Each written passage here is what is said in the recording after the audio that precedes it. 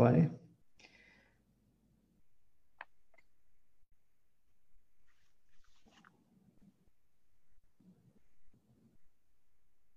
There we go. It says it's been live now. Loading. And we might be going live now. And it seems that we are live. So welcome to the Scale Up Valley podcast. Apologies for being some minutes late. Welcome to the Scale Up Valley podcast, where we bring the best tech leaders in the world from Silicon Valley, New York, London, Barcelona, Madrid, Berlin, Paris, and Asia to share their experiences and their scaling up journeys, scaling companies from 2 million to 100 million ARR. Today, I have the very special guest, and I'm very proud of announcing that today we'll have Miguel Arias, the Global Entrepreneurship Director at Telefónica, which was also the COO at Carto, a very well-known company in Spain and abroad. Welcome, Miguel. Hello, everybody. It's great to be here. Awesome. So and let's start by getting to know a little bit more about yourself and how did you end leading Telefónica. I know that you are also a business angel. You have been also on the scale up side. So you have a different perspective about the scaling up journey as an operator, as an investor, as an executive, etc. So yeah, feel free to introduce yourself. Wonderful. So I'm going to tell you a 15 years story in 2 to 3 minutes. Okay. So I'm going to just compress everything a bit, right? So I started my professional journey as an entrepreneur and my first company, which started, like almost 14, 15 years ago. So before entrepreneurship was a thing in Spain, right? Before all the boom and hype that we have right now. And it was a webcasting and virtual events company. And we were able to grow that all bootstrapped. There was almost no access to funding at the time in Spain and of course, with many highs and lows, right?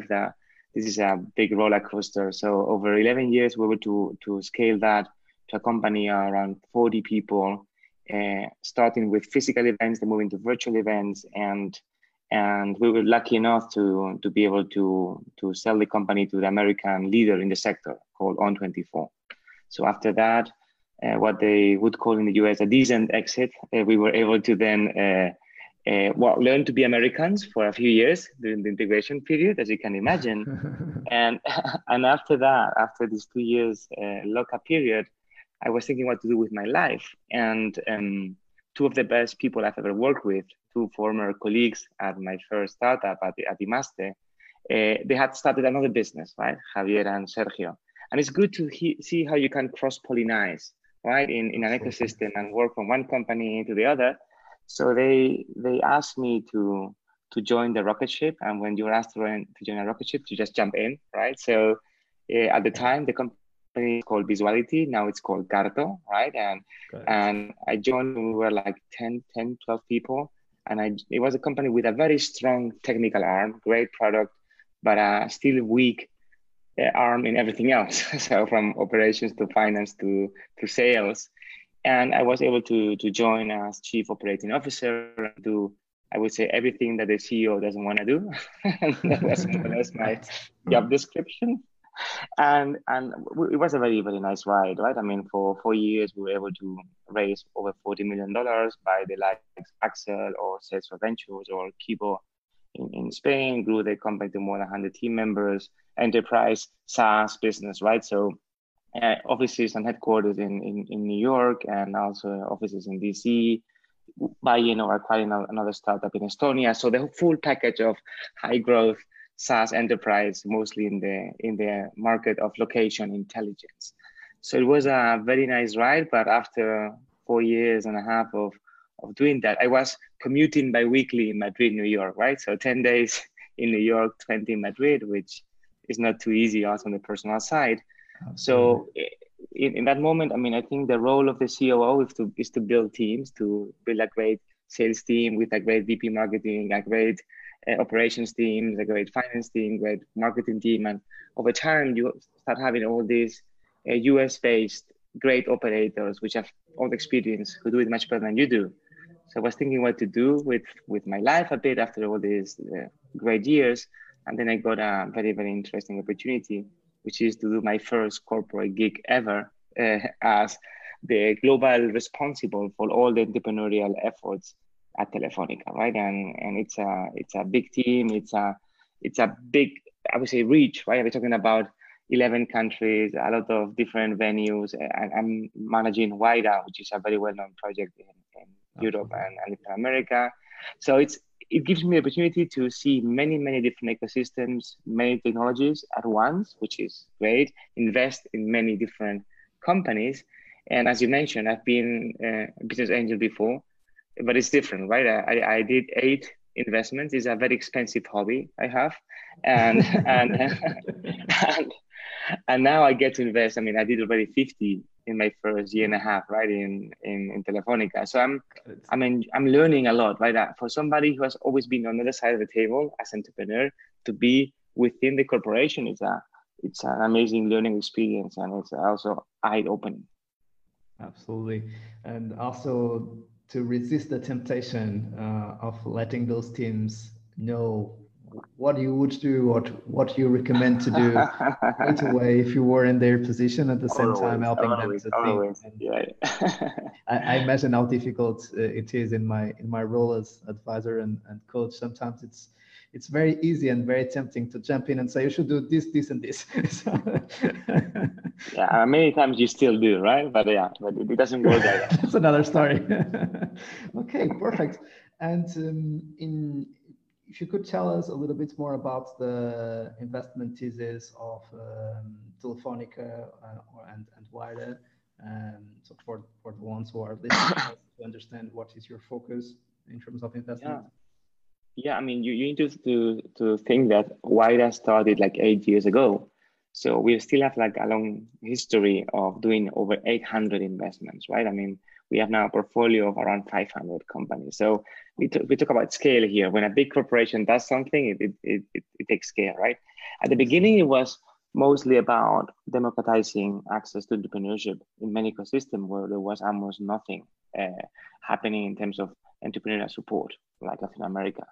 Over time, this has evolved so much, right? There is so much more money now in all these ecosystems, so much more sophistication. So the ecosystem has matured, the entrepreneurs have matured, our thesis has matured too over time. Had to, right? Actually, last year, after I came in, we relaunched WIDA, right? We did like a reset about, hey, times change, we learned so much.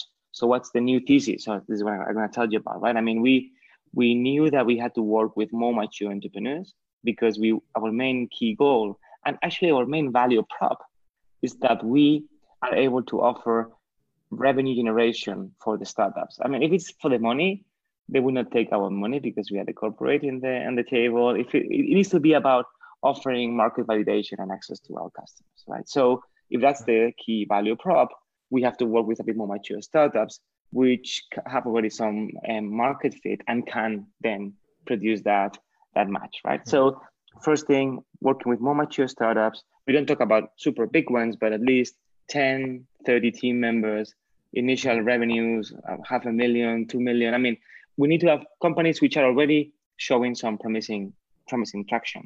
And then it needs to be close to us in things that we can provide value, that we understand, that we can offer technical help. Scale is our new motto, right? We scale startups. Right. So we work on IoT, cybersecurity, video, data for sure, in all forms, and networks. I mean, it needs to be, for sure, telcos are wide in their scope, but it needs to be in that scope, right? And I would say then we think about that, that's the areas. We invest a ticket of around 150K, and we always co-invest with others. So probably we are in the post-seed, pre-series A, series A. That would be the key range. Probably not the first check. We were the first check before. Now we are probably not the first check in the company, right? So that gives you an idea. But if you ask me then, what do we look at to invest? That's like the first filtering.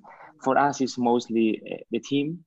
What is the team, the composition, how are their motivation, expertise, why are they doing what they're doing, the market, how big is the market, and how aligned that is with Telefónica's vision, right? We try to look into that. And we don't, I would say we don't look so much in 5 years projections at that stage. Got it. Got it. Sounds good. And in terms of nowadays, as you're saying, there is much more liquidity in the market, and we might have the opposite paradox of the past, that a bunch of startups were kind of desperate to find a very few number of investors and of capital. Sometimes nowadays we have the opposite. We have a lot of investors trying to compete to cooperate to get in very few deals that are really promising and that are showing traction and a lot of potential in the future. So it's good to see, and I like to ask our guests that have also the investment art in their roles nowadays, if they have any story about a company that was really hard to join. Do you have any example? Yeah, I mean, well, as you said, right, it's not always easy, not anymore, right, with so much more money, and the best entrepreneurs have the connections, they know how to talk to, so they get access to the right investors. And remember, we are the corporate, right? So we, despite Telefónica's name or anything else or size, I mean, we are not the best looking girl or boy in the disco, right? So we need to be able to partner with others. We need to make sure that the teams who have that activity, which would be the great VCs, they let us a seat on the table, right? So that's important. So we need to provide value, and we need to be very humble. That's a key point. And I have a story. I mean, it's a deal we are just closing, so I won't disclose the name right now. But it shows you the idea. I mean, a great company in Latin America, second-time founders. So then it makes it much more difficult because they have all the experience and the track record. With great connections to the Valley, already with big investors of the Valley in the cap table. And we could provide great value as partners, but then they say, yeah, but then just do a commercial agreement. Why do we need you in the cap table, right? So we are trying to prove that us being, we are pretty accommodating as an investor, right? We are not too averse to different valuations. We try to help. So let me be part of the team from within, not just as a commercial agreement. And that's what we managed very recently. It's going to be announced soon. But it's, again, if the team has all the connections, you need to be super humble to be able to jump there. And that starts much way before they start racing, right? You need to build this rapport many months before. Absolutely. Very good story. And now I have a set of questions, and for the ones who are joining for the first time, we always have conversations with our guests around a set of very simple habits that we believe that can help companies to scale, namely applying the secret formula of the triple 2 times and double 3 times. For those who never heard about this, it's about going from 2 to 6 million, 6 to 18 million, and then from 18 to 36, 36 to 72, 72 to 144, which will give you 5 years of world-class scaling. The way you say it seems easy. Exactly. That's what I'm trying to convince the scale-up founders out there that we all can do this. Very few will be able to do it, but you can do it. You know what you're missing there? You're missing the plateau, right? I mean, there is always a plateau happening. Jason Lemkin explains it very well, right? Between 2 to 10 million ARR, something's going to happen to you, man, and it's going to be hard. It's going to be a plateau in leads, or some issues on tech debt or legacies, or if international expansion, your first acquisition, whatever. I mean, and probably all of this compounded. And then you're going to have a big plateau in this growth, and then you will be able to go back again. That's a very good point. That's why usually we like to say that this would be 5 years, then you add 2 years of mistakes or of plateaus, plus exactly 3 years of product market fit, and you have a decade at least to scale if everything goes well, right? Exactly. If you nail it, 10 years, exactly. and the first habit is, of course, what you also talked about as one of your most important criteria to invest in a company, which is all about having a great executive or a great founding team, and then when they are scaling, a great leadership team. And the leadership team needs to change from, as you were saying, from 2 million to 5, from 5 to 10 million, from 10 to 20, 20 to 40, because the kind of skill set that we need in each stage of growth is different, and what we are trying to solve is also different. So as an operator, and as an investor, how important do you think it is to keep evolving the team by coaching them, by developing them, by attracting new people to the next stages of growth? And at the same time, how difficult do you see making these decisions for founders who were successful with some of the members of the team that now needs to tell them, thank you so much, but I believe that for the next stage, we need a different kind of profile to help the company to scale. So first, do you see different variations of leadership team? And second, how do you help the founders to make the decisions when they don't want to hurt the feelings of people that have worked side by side with them for so long? Yeah, or even the founders themselves, right? I mean, at some point that you understand that your value to the company is much more in an advisory level in a board, or helping from a strategic perspective, but not so much on day-to-day, right? I mean, many founders are amazing at building the company at the beginning and have the passion and the technology knowledge. After you have a company of 60, 100 people, it's a different game. And then it's more about how do you manage that, how you manage sales, and maybe you don't want to do that, right? And you are much better for the startup doing something else, right? So how, as a founder, you're able to leave room for somebody else to come in, take your baby and bring it to the next level, right? So it's very hard, but it's such an important thing, right? Continuous learning, continuous evolving of everybody in the team to see how much you can stretch that, because some people are able to readapt and learn and become different persons in different stages.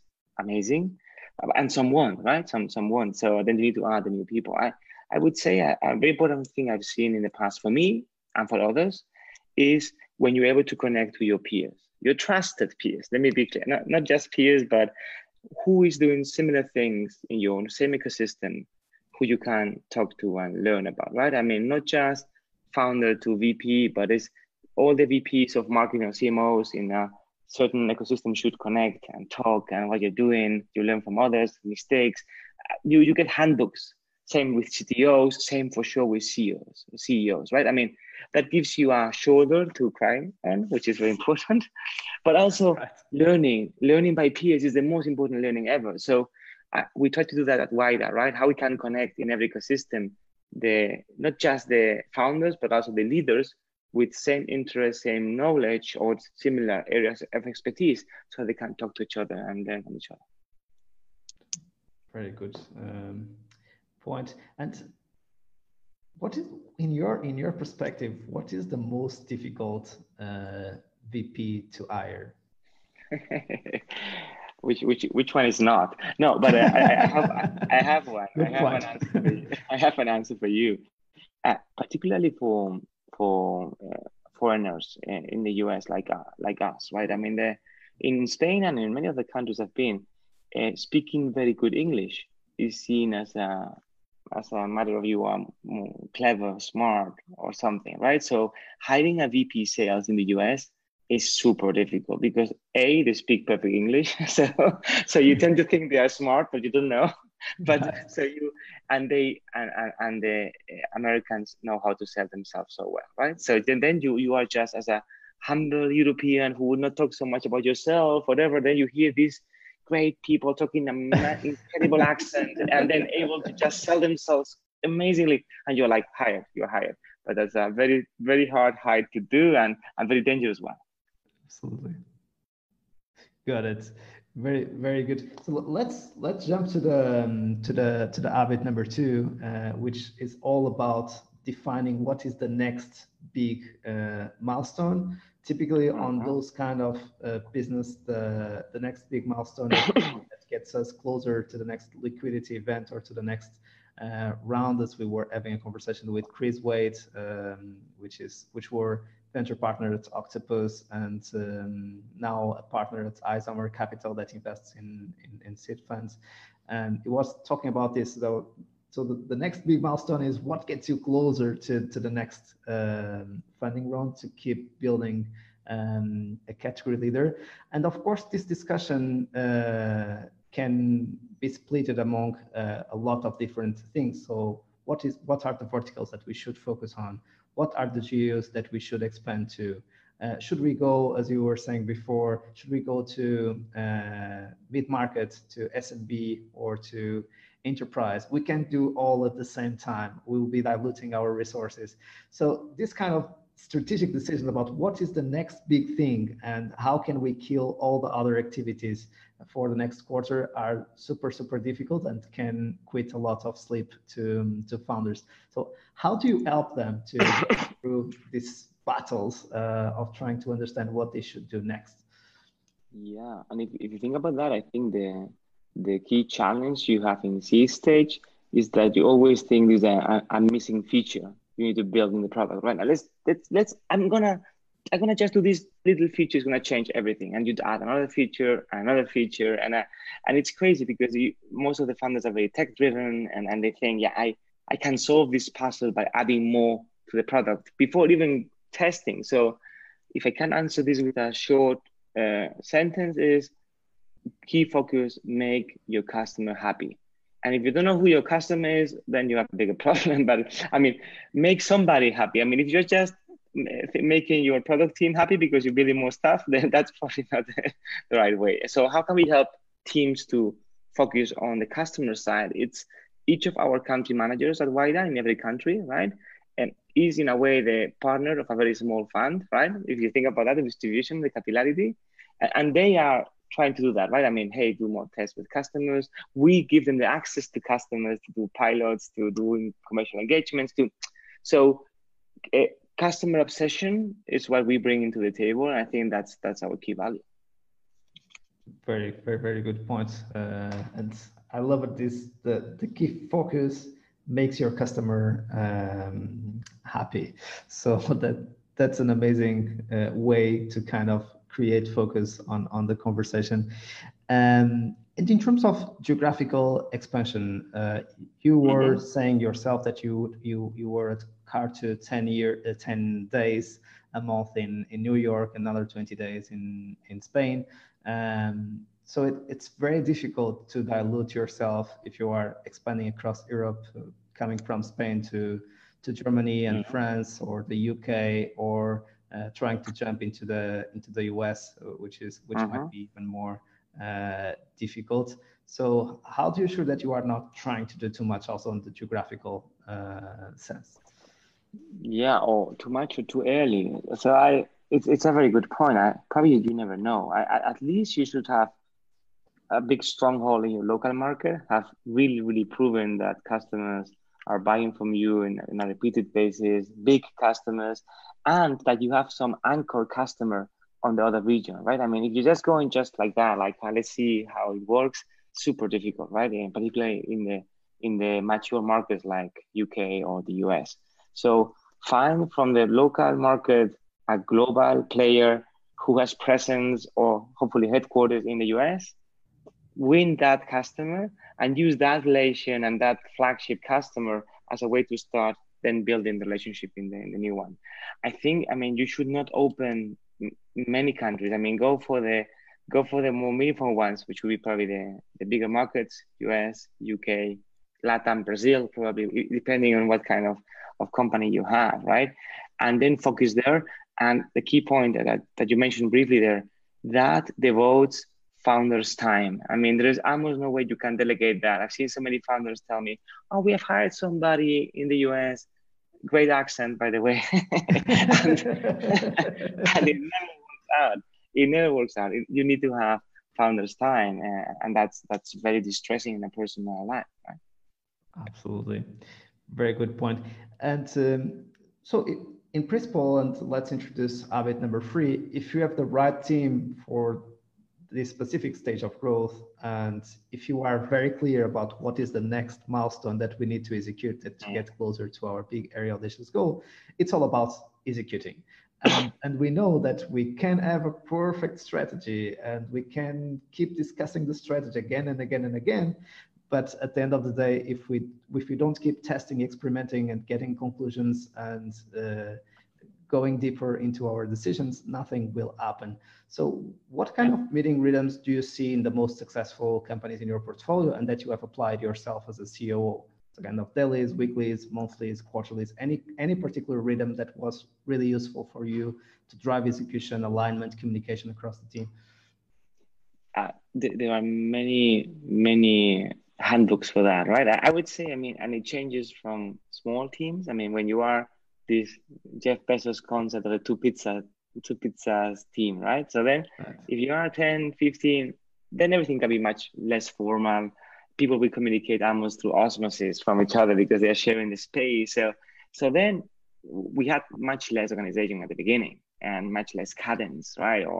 But over time, when you're over 50, then a lot of things start to happen, right? And much more communication issues, different locations, different languages, misalignments happening. So there, I would say there's two very important points. One is what you mentioned, how you establish this cadence of meetings, for sure. Stand-up meetings at least once per week. I'm not a big fan of the daily ones, but it depends on which kind of teams you have and which kind of products. But weekly for sure. We are having bi-weekly all hands of all the locations together to discuss with the CEO and the key celebrate the key highlights and etc. And then adding more and more tools to the meetings. We are also having then quarterly reviews of the OKRs and quarterly reviews of the goals, but then also having a yearly retreat of all the people of the company, a yearly summit, and then having also quarterly exec team retreats. So in a way, you are creating these cadences to check the daily thing, the bi-weekly thing, the monthly closings with the investors, and then you align then your board meetings, which tend to be quarterly, with exec retreat meetings. So you are doing the exec retreat before the board meeting, so you are prepared for the board, but also to rethink what you're doing. There is a great book I would like to recommend to all of you exactly about this. It's called The Advantage.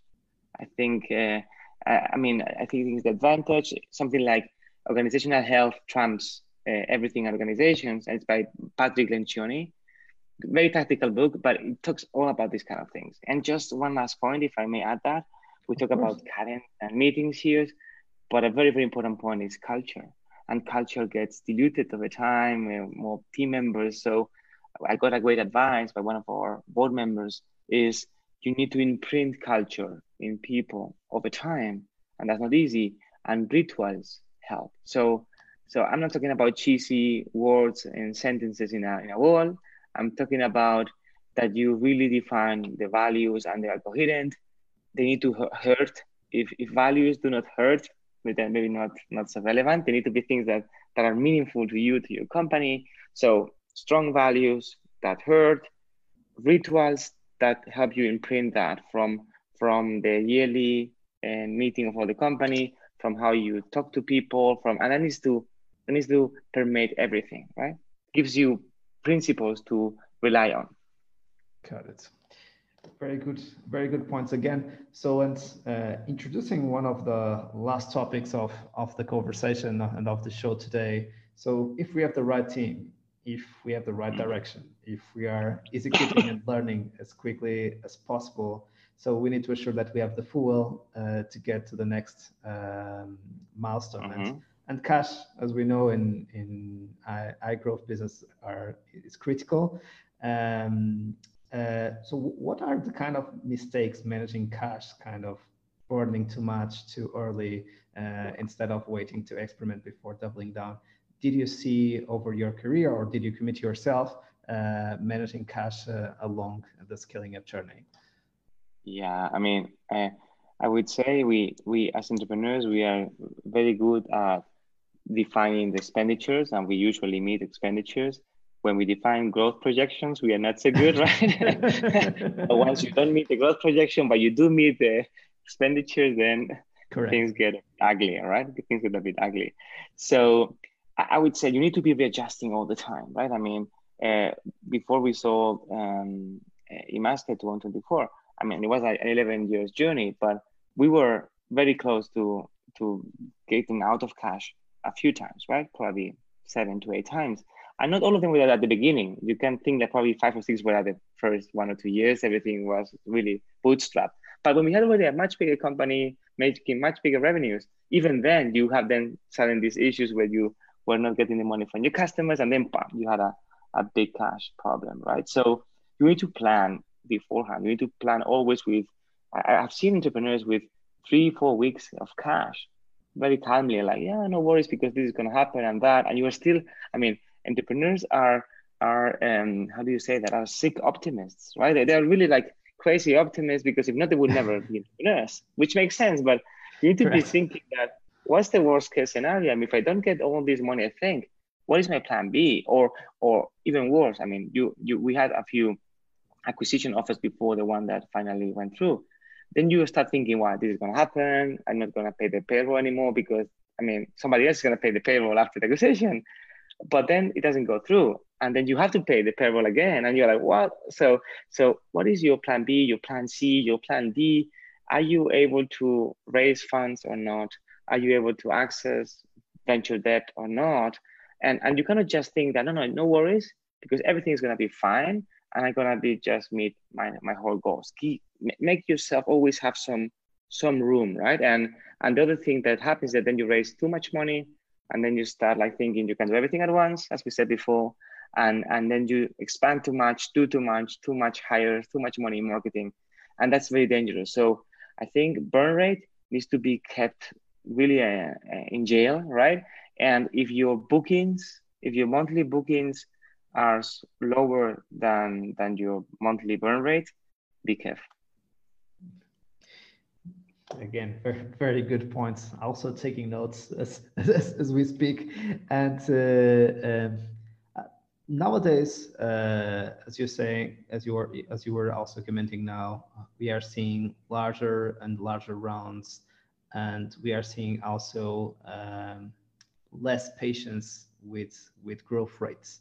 As we were discussing when we were opening up the show, there is this triple 2 times, double 3 times. We also have the SaaS napkin from Point9 and Christoph Jens. Great guys, by the way, great guys, yeah. Absolutely. That also talks about this kind of rates in terms of metrics that would be important to raise the next round.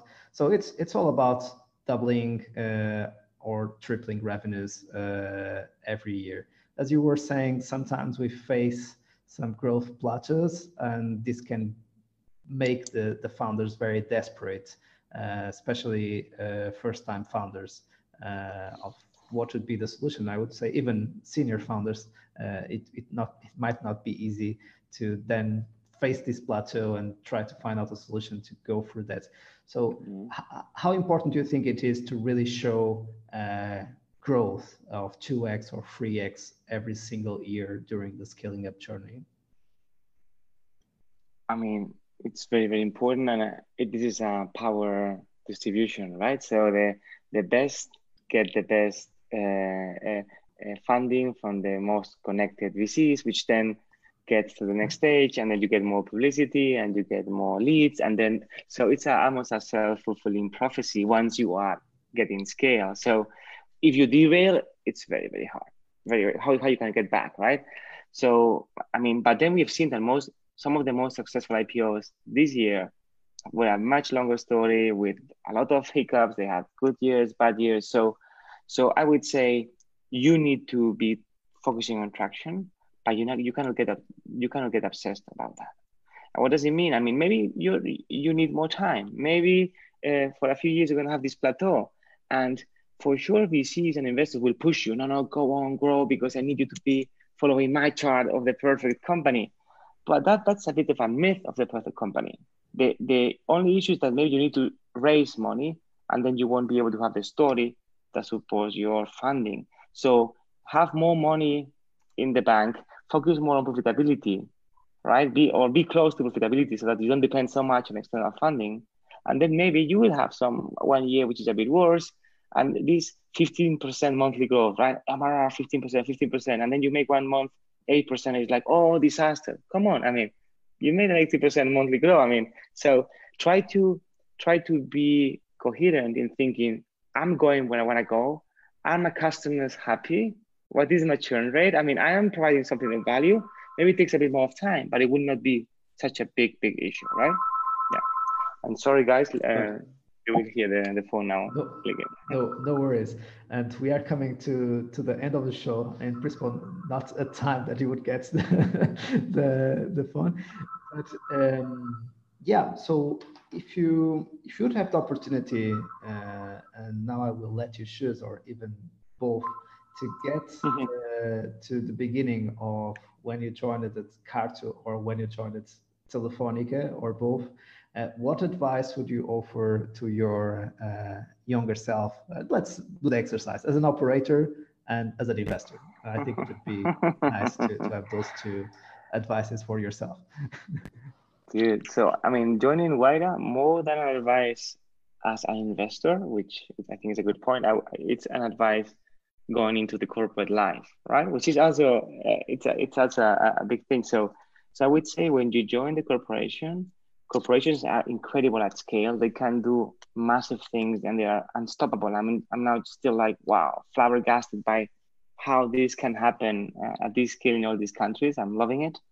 But there's less questioning, right? So there is more the hierarchy and the orders. So my advice to my younger me 1 year and a half ago and to my future me is keep on questioning everything, right? Don't just adjust to rules if they are absurd. Don't let bureaucracy eat you, right? Try to be the same person you were as an entrepreneur, because the inertia of the corporation is massive, right? So that would be the advice for the corporate side of things. And as entrepreneurs, I would say the key advice to my younger self is hire the right VPs quicker. So surround yourself as quickly as possible with the people, the men, and particularly the women, because that's a big thing. We need to work much harder on entrepreneurship and on executive team and startups. Is find the ladies which are gonna bring you to the next stage, because the team trumps totally everything. Amazing way of closing the show. Miguel, it was really a pleasure to have you on the show. Thank you so much for sharing your journey with us. Wonderful. Thank you so much, Mike. It was my pleasure. Bye-bye. And to our community, thank you so much for joining us today. We keep showing up every single week to help you go from 2 million to 100 million, if possible in 10 years or less, without so much drama and so much stress. Thank you so much for joining again. See you next week.